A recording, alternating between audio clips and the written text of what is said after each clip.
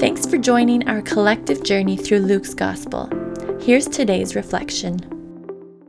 Faith is something a lot of us struggle with. We look at people in our lives who've been following Jesus for a long time, or we read books written by people of great faith, or we read biographies of people who have lived really devoted lives to Jesus. And faith for us can often become about how much faith. How much faith do we have? How great is my faith? How great is my ability to trust in Jesus? In today's text, we get Jesus' take on faith. The apostles say to Jesus in verse 5, maybe as we might want to say, increase our faith. We need bigger faith. We need more faith.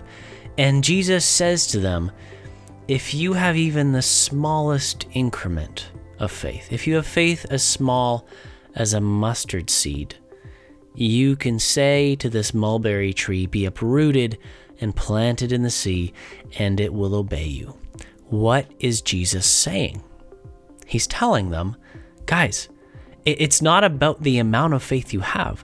It's about what you have put your faith in.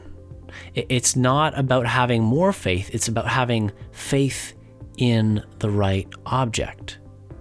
And obviously, the subtext is the right object of faith is Him, is to have faith in Him. And so we move on to the next story, which is exactly about this. Luke places this story about the 10 leprous men who meet Jesus, and He heals them all.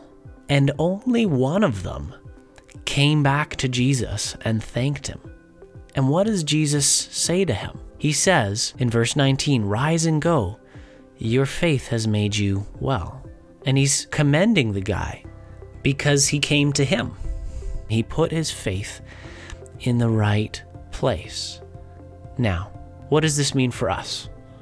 Well, this is such good news, because as we head into this day, while we might be tempted to say, Jesus, increase our faith, Jesus gently takes our head in His hands and turns our eyes to see Him.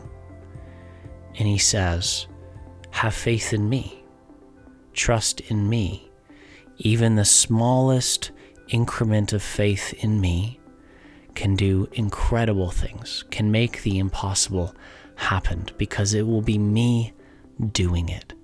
So let's come to Jesus in simple faith, in small faith, with a confidence not in our own spiritual ability, but in His faithfulness, that He is good, that He is powerful, and that He is at work and present with us in our lives, and that He loves us deeply. Will you pray with me? Lord Jesus, I thank You for this good news, that You call us not to be these grandiose spiritual superheroes, but to simply put our faith in You. And so we come to You this morning for the strength we need for this day, for the grace that we need to serve You and love You and show You to others. Be with us and increase our awareness of You and of Your faithfulness. We pray this in Your mighty name. Amen.